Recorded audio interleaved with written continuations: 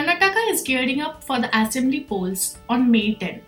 Amid talks about the upcoming elections, we looked at how the state economy performed in the last 5 years under the current government. Hi, and welcome to the BL podcast. This is Nabodita Ganguly.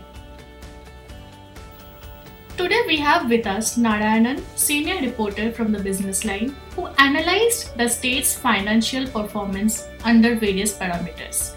Hi Narayanan, thank you so much for joining us. Hello Nabodita. So in your story, you analyzed lots of parameters. Can you explain that a bit? Yeah, sure.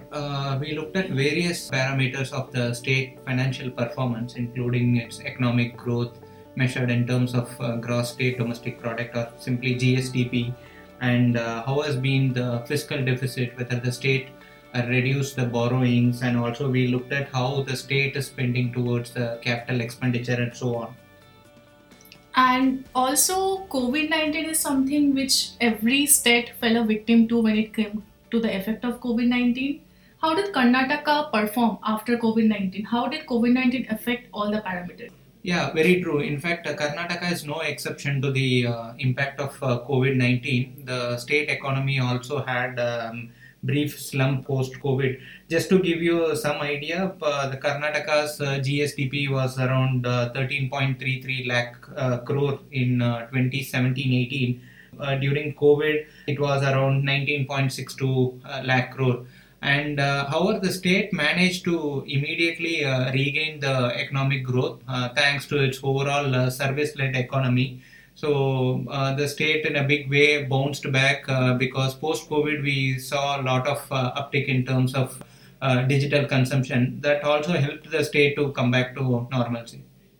Okay, so you are saying that one reason the state could come back to normalcy so easily was the fact that it relies so much on service. Yeah, exactly. Because compared to states like Maharashtra, Tamil Nadu and Gujarat, which are predominantly industrial-based economy, in Karnataka, services form 64% of their total GSDP. And that tells you how the state was able to bounce back, whereas all other states which are dependent on contact and manufacturing suffered during the COVID. Okay, all right. And what other data did you look into? So GSDP or the economic growth is just one aspect, but we also looked at other aspects like fiscal deficit and how the states managed to control its borrowing. If you take an example for fiscal deficit, the government, the Finance Commission allows a state to borrow up to 3.5% of their GSDP.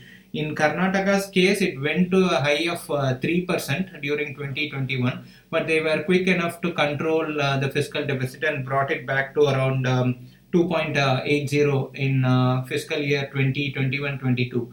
So this is possible because post-COVID we saw consumption picking up across be it house property buying or in terms of digital adoption and vehicle sales and all. So overall the state's tax revenue improved a lot, so they were able to control the fiscal deficit. Again, in borrowings also, while most other states like Andhra Pradesh and Punjab, they were forced to borrow more post-COVID because the tax revenues were not picking up. But in case of Karnataka, that was not the case. In fact, the state has brought down their borrowings from around 85,000 crore in 2021 to about 67,000 crore in 22-23. That is a pretty optimistic figure overall. Yeah, exactly. And what are the other areas where the state scored well? Other important key highlight of Karnataka is the foreign direct inflows. In fact, the state has received record FDI inflows during 21-22, about 22,000 million, which is the highest for any state in that year.